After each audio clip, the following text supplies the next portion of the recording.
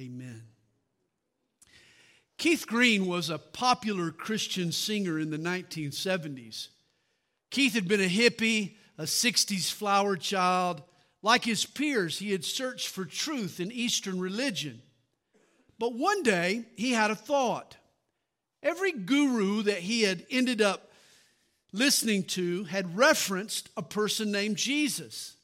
All these exotic religions that he had studied had tried to justify their teaching by drawing a link back to Jesus. It dawned on Keith, maybe I should just find out about Jesus. Well, he purchased a Bible and he spent some time considering Jesus. And it changed his life forever. And it would do us some good if we considered Jesus. To find meaning and to gain strength and to open up our minds to wisdom and to touch the very presence of God. You and I should spend time considering Jesus. Thus, Hebrews chapter 3 begins, "Therefore, holy brethren, partakers of the heavenly calling, consider the apostle and high priest of our confession, Christ Jesus."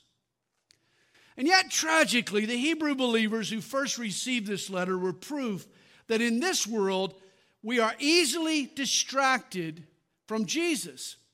It's so easy to take our eyes off of Jesus. You remember Peter walking on the water? As long as he focused on the Lord, he was fine. But as soon as he saw the wind, that it was boisterous, he became afraid and he sank. And today, the winds and waves of circumstance, the boisterousness of modern living can steal our vision of Jesus. Life can get so hectic, so frenetic, that we forget what really matters, that we begin to focus on trivialities. We become preoccupied with peripherals, and we forget what is at the heart and core of our lives.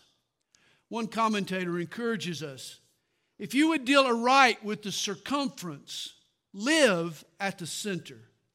From your daily world, come back evermore to Jesus, that from Jesus you may better go back to the world, bearing the peace and power of the Lord himself upon you. I agree. While Jesus was in Jerusalem, a Greek delegation approached his disciples.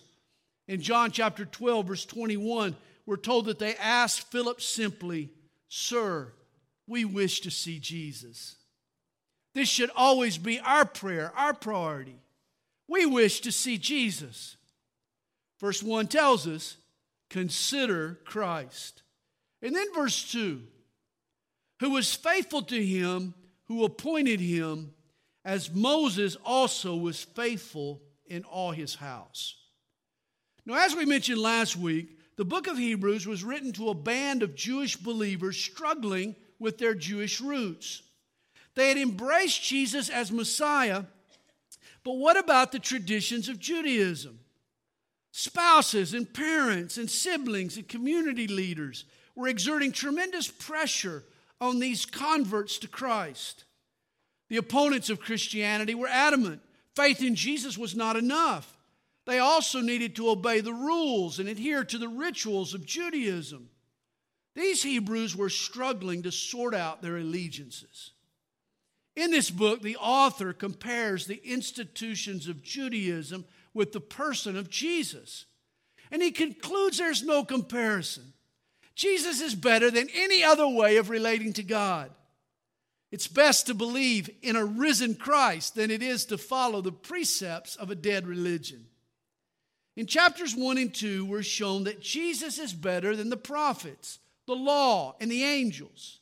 Now in chapters 3 and 4, the writer explains how that Jesus is also better than Moses and Joshua. And no one was more revered among the Jews than Moses. Verse 3. For this one, that is Jesus, has been counted worthy of more glory than Moses.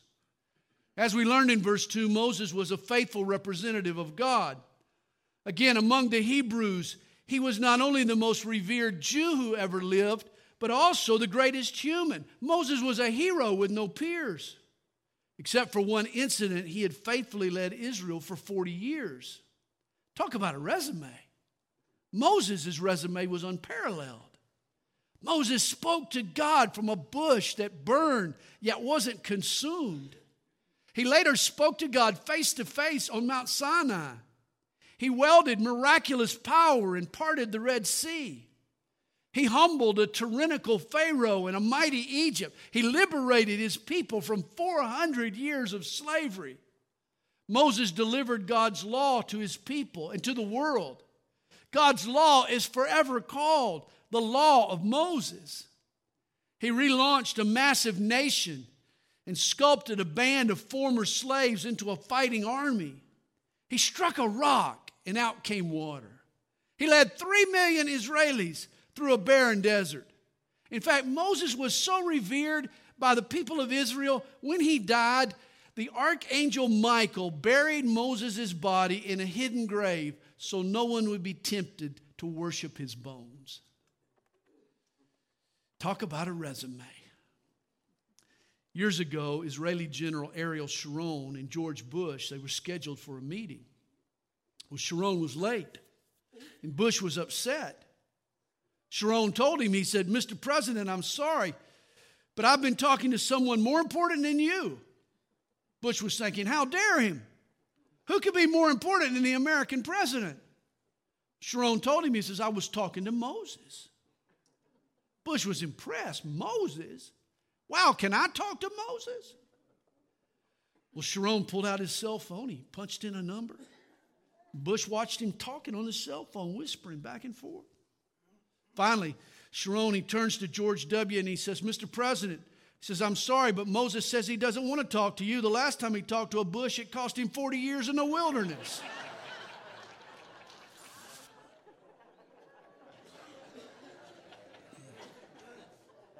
Well, it's true, Moses is more important than any American president. But in verse 3, the writer of Hebrews assures us that he pales in comparison to the King of Kings. For Jesus is worthy of more glory than Moses, inasmuch as he who built the house has more honor than the house. In the construction of the house or the nation of Israel, Moses was a tool in God's hand, but Jesus is the builder of that house. Jesus is the divine contractor. In Matthew 16, the Lord declared, "I will build my church." Jesus is building God's kingdom. Verse 4 says, "For every house is built by someone, but he who built all things is God." And notice the implication here. If God builds all things and Jesus builds the church, then Jesus must be God. Here's another powerful proof text for the deity of Christ. Jesus is the builder of the house of God, a member of the Godhead. Moses was just a hammer in the toolbox. And Moses indeed was faithful in all his house as a servant for a testimony of those things which would be spoken afterward, but Christ as a son over his own house. Moses was a servant in God's house, but Jesus eclipses him. He is God's son. You know, Moses compared to Jesus is like Dan Quinn compared to Arthur Blank. Quinn coaches the Falcons, but King Arthur, man, he owns the team. Moses was a hired hand. Jesus is the heir. And notice another implication in verse 6. The church is referred to as Jesus' own house. Did you know you and I are considered the house in which Jesus dwells? He hangs out among us. He is revealed through our fellowship. That is, whose house we are if we hold fast the confidence and the rejoicing of the hope firm to the end. God's children don't just believe, they continue in their faith. Throughout Hebrews, we find it's clear that a believer's membership in God's family, in essence, our very salvation, depends on the perseverance of our faith, whose house we are if we hold fast, firm to the end. And to illustrate this need for perseverance, the writer of Hebrews reminds the Jews of Israel's wanderings in the wilderness. You see, the ancient Hebrews began well, but they ended poorly because they didn't continue in their faith. Verse 7, thus as the Holy Spirit says, and here he quotes from Psalm 95, today, if you will hear his voice, do not harden your hearts as in the rebellion, in the day of trial in the wilderness, where your fathers tested me, tried me, and saw my works 40 years. See, rather than trust God, they tested and tried God. The wilderness wanderers pushed God's patience. You know, the Hebrews who exited Egypt refused to take God at his word. They insisted over and over that he had to do something to prove himself. You know, you'd think Moses turning the river to blood or parting the Red Sea would have sealed their faith forever. But realize miracles alone are not what produce faith. I think you'll find that more often than not, all miracles create is a desire for more miracles. Faith grows by taking God at his word. See, God has done more than enough miracles already to prove himself to us. It's now time we rested in his promises. In verse 10, God said of the faithless Jews who tested him, therefore I was angry with that generation and said, they always go astray in their heart, and they have not known my ways. The Jews who followed Moses, they were well acquainted with God's works. For 40 years, they saw miracles on a daily basis. The problem, though, is they never learned God's ways. You know, you can treat God like a circus act. You can sit back and hope he performs. Maybe he'll hang from a trapeze or get shot out of a cannon or something. But boy, let's not sit at his feet and learn from him a better way to live. Even today, folks want to see miracles. Then they turn around and they do life their own way. This was the approach that God rejected. Hey, look for God's works without listening to his words, without living his way, and he'll sentence you to perpetual restlessness. You can kiss the peace of God goodbye. You'll spend your whole life wandering in a spiritual wilderness.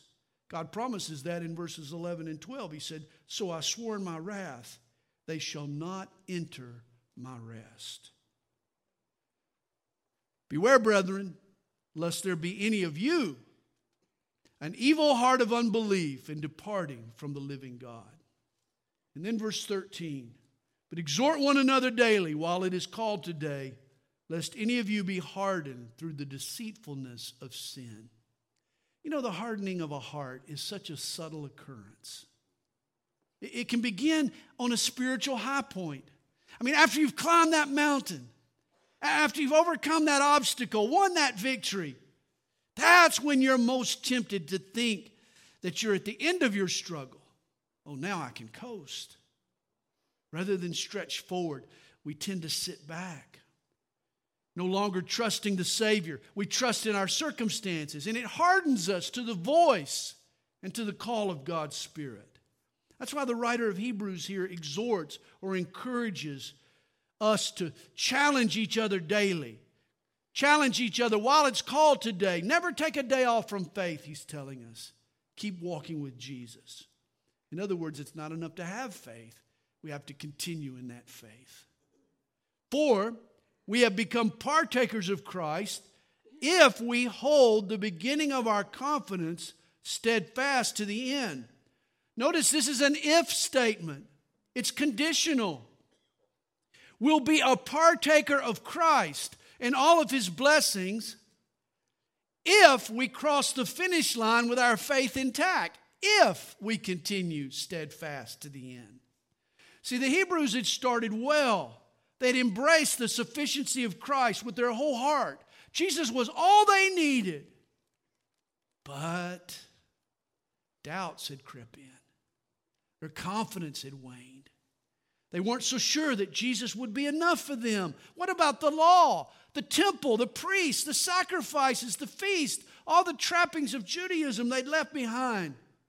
You see, their initial faith was unraveling. They were warned, you become a partaker of Christ, not by having faith, but by continuing in that faith, steadfast to the end. And then verse 15, while it is said, today if you will hear his voice, do not harden your hearts as in the rebellion. And again he quotes these familiar verses, Psalm 95, verses 7 and 8. Every Jew had this passage memorized. It was used in the Jewish synagogues to call the people to their evening worship. And yet, sadly, though the Hebrews heard these words week after week, most of them never took heed. Apparently, hearing and heeding are not the same.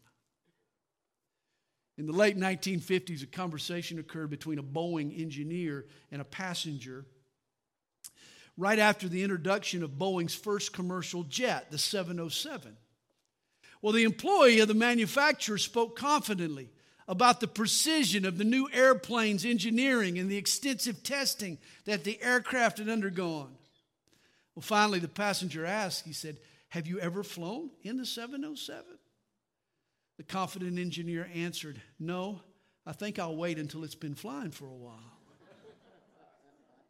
See, it's one thing to acquire and admire information. It's quite another thing to act on that information. To hear is not to heed. The Hebrews knew the facts about Christ. Now they needed to apply faith to those facts and to hold fast. He says, for who, having heard, rebelled? He returns to his analogy of Israel and their resistance in the wilderness. Just because you believe once doesn't mean that you can't later rebel. Indeed, was it not all who came out of Egypt led by Moses? Now with whom was he angry 40 years? Was it not those who sinned, whose corpses fell in the wilderness? See, the same folks who believed God in Egypt later died in the wilderness. Even mighty Moses couldn't ensure the continuation of their faith. Moses could break the will of a stubborn Pharaoh. He could put miracles on display. He could split the vast ocean. He could bring bread from heaven. But he couldn't convince the hard-hearted Hebrews to persist in their faith. Moses failed to bring his people into God's promises. With the exception of two faithful spies, Joshua and Caleb, the generation that exited Egypt died in the wilderness. And as godly a man as Moses was, he failed in his mission.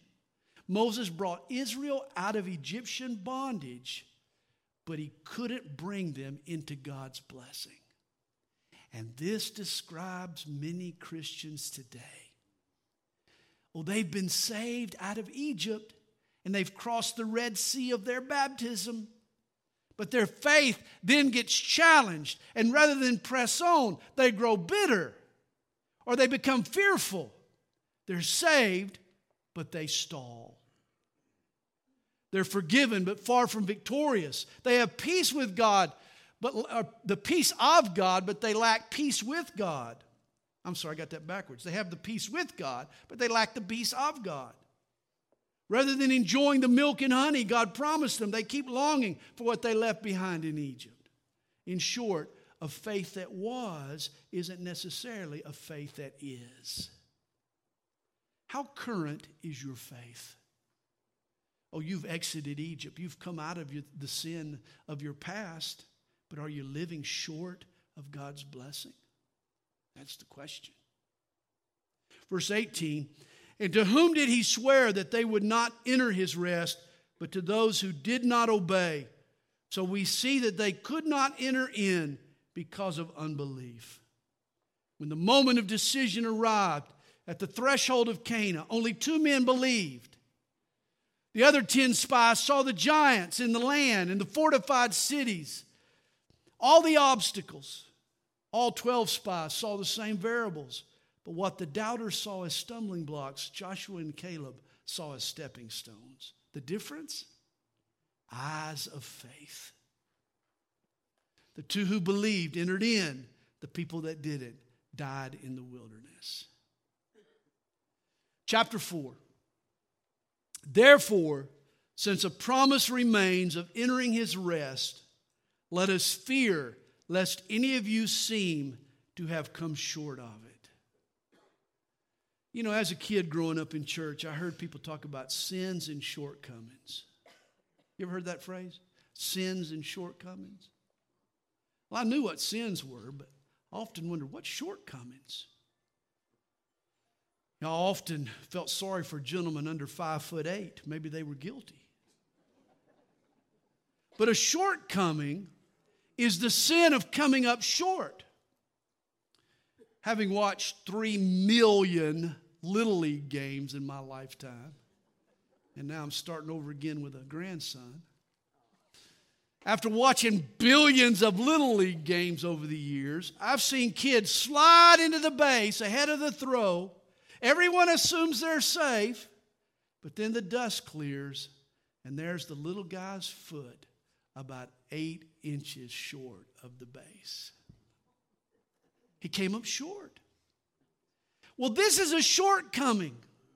You launch out on a faith journey, but you get derailed and you fail to finish. You don't get there.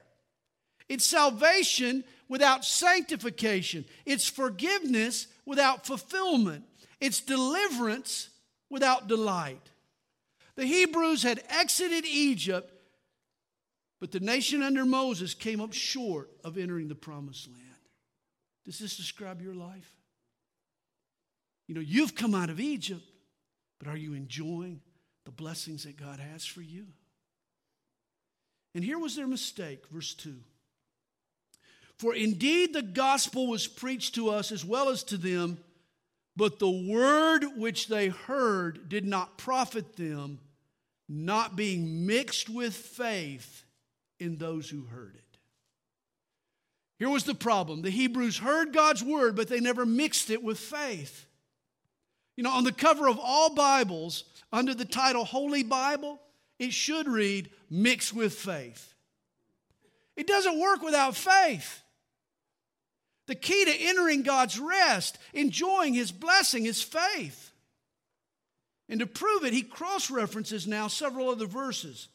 He says, for we who have believed do enter that rest, as He has said, and he quotes Psalm 95, so I swore in my wrath, they shall not enter my rest, although the works were finished from the foundation of the world. For He has spoken in a certain place on the seventh day in this way, and God rested on the seventh day from all His works. That's Genesis 2. And again in this place, back to Psalm 95, they shall not enter my rest. See, here's an amazing truth. God has finished His work. On the seventh day, God rested from creation, and God has been resting ever since. God fashioned a perfect world. Nothing was lacking in all that God had done. And this remains God's posture today. He's left nothing undone. There are no loose ends that God needs to tie up. Remember when Jesus died on the cross, He uttered, "It is finished." God has it all under control, friends. He never gets uptight. With God, the end has been worked out from the beginning. Today, God is relaxing, and He wants us to join Him in that rest. In fact, He's invited us to enter into God's own rest. You know, when my kids were little, I owned a hammock. And whenever I finished my yard work, I'd spend a few minutes, actually maybe a couple hours, recovering in the hammock. And my little kids always enjoyed joining me. Whatever they were doing, they would stop and they would run to the hammock and they would jump on Dad and they would swing with me in the hammock. And here the Father is inviting His kids to join Him in His hammock. But we have to stop emphasizing what we're doing, even for God. And we have to rest in what He has done for us. See, we join Him in His rest, not produce our own. Rather than focus on our achievements, we find His joy. We take our hope in Him. We trust in His sufficiency. Hudson Taylor, the great missionary to China, he had a little jingle he was fond of quoting. God speaks to us, "Bear not a single care thyself. One is too much for thee. The work is mine and mine alone. Thy work to rest in me." On the seventh day, God rested, and he's still resting. And now he wants us to adopt that same posture. He wants us to mix his truth with faith. Rather than working to get my life under control, I need to start living by faith as if God were in control. For the last time I checked, I think he is. Verse 6. Since therefore it remains that some must enter it, and those to whom it was first preached did not enter because of disobedience, again he designates a certain day, saying in David, today, after such a long time, as it has been said, today, if you will hear my voice, do not harden your hearts. See, God entered his own rest after his creation, and he invited the Hebrews to join him in that rest after he brought them into the promised land. Unfortunately, they failed to experience his promise for lack of faith. But 400 years later, through the pen of David in Psalm 95, God issued his promise again. Long after Israel's failure in the wilderness, God still promises, if you will hear his voice, do not harden your hearts. See, the writer of Hebrews is proving to his readers that God's rest is still available to God's people. He promised his rest to Moses and his followers in 1445 BC. He reiterated that promise 400 years later in Psalm 95. The point is that God's rest is still available even today. There is a rest for God's people, for all of God's people, for all of time. He says, for if Joshua had given them rest, then he would not afterward have spoken of another day. Even Joshua, Moses' successor, failed to bring Israel into God's rest. Thus David still made the offer years later. Israel had two national heroes, Moses and Joshua, but neither of them brought God's people into God's rest. That's why verse 9 tells us, there remains therefore a rest for the people of God. And Jesus is better than both Moses and Joshua because he can lead us into God's rest. And the next few verses tell us how. For he who has entered his rest has himself also ceased from his works, as God did from his. And when God entered his rest, it involves ceasing from his work. For 6 days during the creation, God performed certain tasks. But once his work was finished, he rested. But I don't think that rest involved any kind of inaction. I mean, God didn't become comatose. The difference was that for 6 days, God did what was obligatory. On the seventh day, his activity became celebratory. And there's a big difference, isn't there? Obligation is required work, whereas celebration is responsive work. And this is what it means to enter God's rest, not to become inactive, but to realize that on the cross, Jesus did all that needed to be done for us to be right with God. It is finished. I can now add nothing to what Jesus has done. My requirement was fulfilled by Christ. I'm no longer under obligation. And when I realize this, it produces a rest. This is my freedom. This is my joy. Now what I do for God is out of celebration, not obligation. I still serve God. I praise him. I pray. I witness, but not to earn God's favor, but because I already have it in Christ. That's why verse 11 tells us, let us therefore be diligent, that is, labor to enter that rest, lest anyone fall according to the same example of disobedience. At first, this sounds contradictory. We labor to rest. And yet, here's the point. Entering God's rest does take a major effort. We need to hold fast to Jesus. We need to have faith in Jesus. Consider Christ. Keep your eyes on Jesus. Corrie ten Boom once said, look within and be depressed. Look without and be distressed, but look to Jesus and be at rest. And you see, it takes effort to keep looking in the right direction. It takes effort to have faith, to avoid the distractions and to hold fast to Jesus. Having faith isn't passive, it's active. It's an aggressive thing. It's looking and focusing and holding and clutching onto Jesus.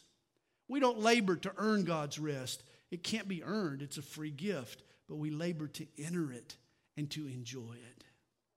Think of the difference between digging a ditch and planning a party. Trust me, digging a ditch is obligation, whereas planning a party is celebration. But both are labor. Only the former seems like it, though. It may sound contradictory, but it's not. We labor to enter God's rest. And then verse 12. For the word of God is living and powerful and sharper than any two-edged sword. All it takes for miracles to occur is for you to mix a little faith with God's word. The word of God is powerful, but you need to mix it with faith. Here he says the word is living and powerful and sharper than a two-edged sword. This Greek word translated sword, it refers to the Roman short sword or the dagger. It was an ancient weapon used in hand-to-hand, close-range combat. And this is how God's word works. When we apply it personally at close range to our individual hearts, it has the ability to penetrate a facade and to knife through our resistance. He says the Bible is living and powerful and sharp. The Bible's living or active. It has a life of its own. It's powerful or effective. It can transform a life. And it's sharp or incisive. It can cut to the chase and get right to the point. It uncovers the real heart issues. It's sharper than a two-edged sword. It slices coming and going. It's not only a weapon to use on the enemy, it's a surgeon's scalpel that the Holy Spirit turns on us. The Holy Spirit does open heart on the inner man. The Scriptures are able to pierce even to the division of soul and spirit and of joints and marrow. In other words, God's Word untangles flesh from faith. It sorts out what's of me and what's of God. Isn't that important? It differentiates between the heavenly and the human. We're told the Bible is a discerner of the thoughts and intents of the heart. Once a young man, he walked into an old country barber shop. This shop was decorated with trophies of wild animals. There was a mounted deer head on the wall, and then there was a wild fox and a wild turkey and several stuffed birds sitting up on the shelf.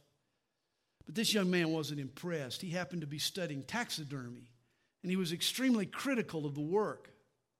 In fact, he pointed to the owl sitting up on the shelf, and he said, "Look at those drooping wings and that crooked leg and the angle of its head. It looks so unnatural." He went on with his critique until suddenly the owl turned its head and winked.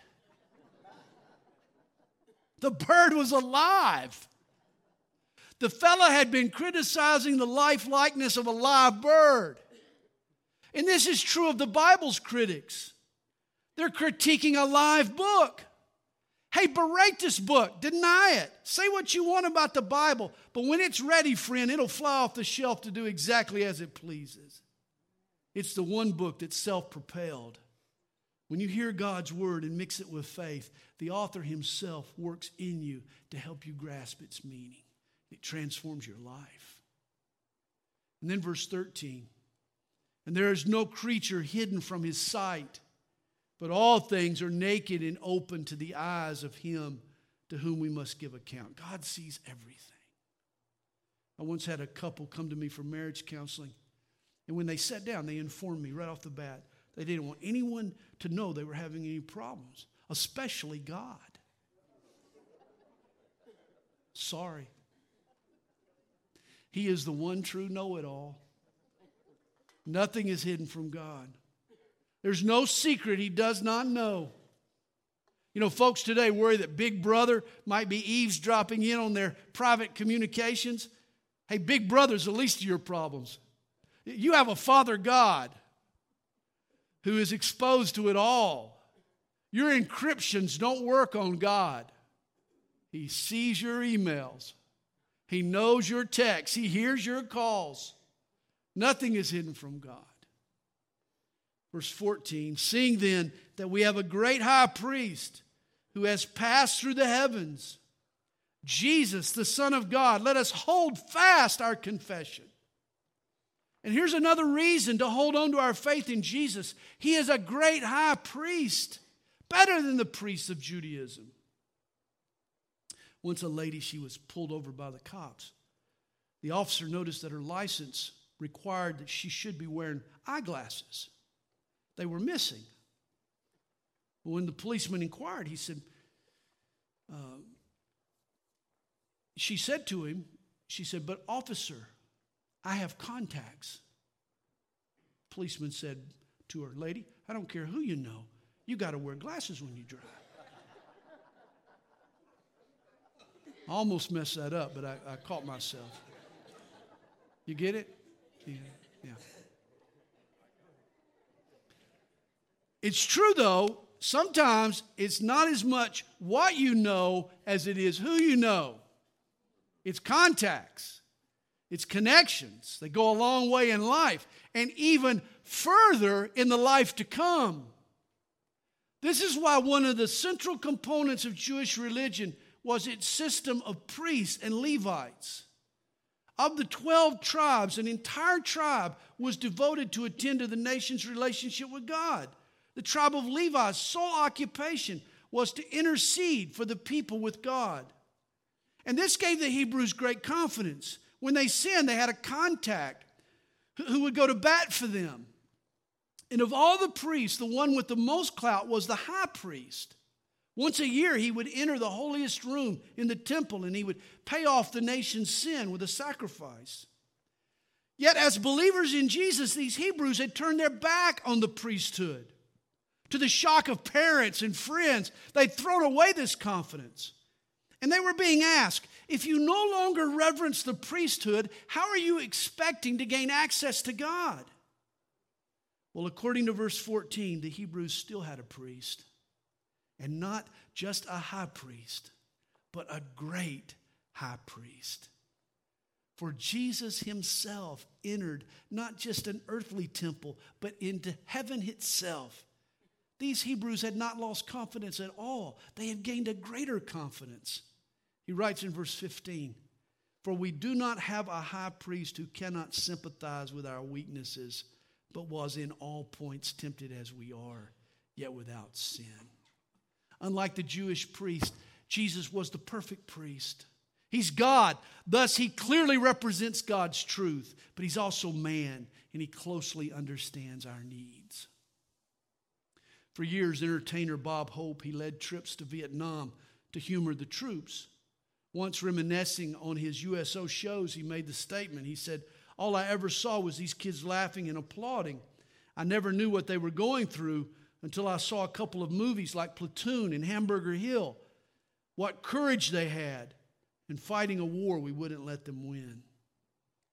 Unlike Bob Hope's visits to Vietnam, when Jesus visited earth, he didn't stay on the stage just to entertain us. He invaded the jungle. He got into the trenches. He was subjected to the napalm and the sniper fire. He fought the battle as one of the troops and prevailed, yet without sin. Here we're told Jesus was tempted in all points as we are. You know what that means? That means Jesus had an active libido and a curiosity and a temper with a fuse. Jesus was a man and vulnerable to all the temptations that men are vulnerable to, and yet he never caved in. Jesus was tempted with everything Satan has ever thrown at you and me, yet he never succumbed. He was born sinless and stayed sinless, and as a result, he is perfectly suited now to help us win our struggle for purity. I've met people who question Jesus' empathy. Who'll say, if the Son of God never sinned, then how can he truly understand what I face? The lure of darkness, the pull of sin on my life. How can he truly understand? C.S. Lewis answers that question. Let me read it to you, his response. He says, only those who try to resist temptation know how strong it is. You find out the strength of an army by fighting against it, not by giving in. You find out the strength of a wind by trying to walk against it, not by lying down. A man who gives into temptation after 5 minutes simply does not know what it would have been like an hour later. We never find out the strength of an evil impulse until we try to fight it. And Christ, because he was the only man who never yielded to temptation, is also the only man who knows to the full extent what temptation means. You see, Jesus knows a lot more than we think. See, a thin rubber band can be stretched only so far, and it pops, snaps. It never experiences a high degree of tension since it snaps before a greater tension can be applied. But take a thicker rubber band. It can handle more. You can stretch it further because it refuses to break. So which rubber band feels the greatest tension? Obviously, the rubber band that refuses to break. And the fact that Jesus didn't break enabled him to endure all that Satan could muster. You know, we whimper, we quibble.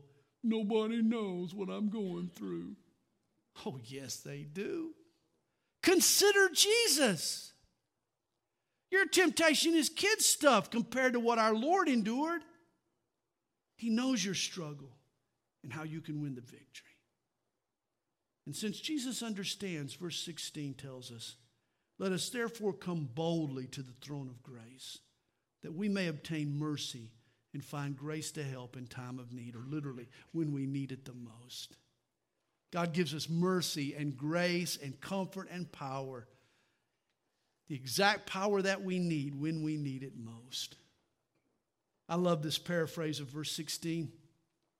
So let's walk right up to him and get what he is so ready to give. Take the mercy, accept the help. Will you do that this morning? Will you take the mercy and accept the help?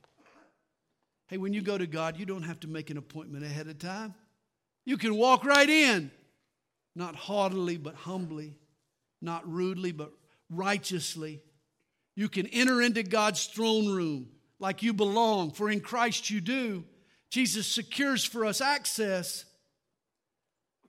Let's walk into God's presence this morning. Let's come unashamedly and unreservedly and uninhibitedly. Let's come to him just as we are. The sacrifice is done. The access has been won. Let's come boldly to find help for what we need and rest for our weary souls.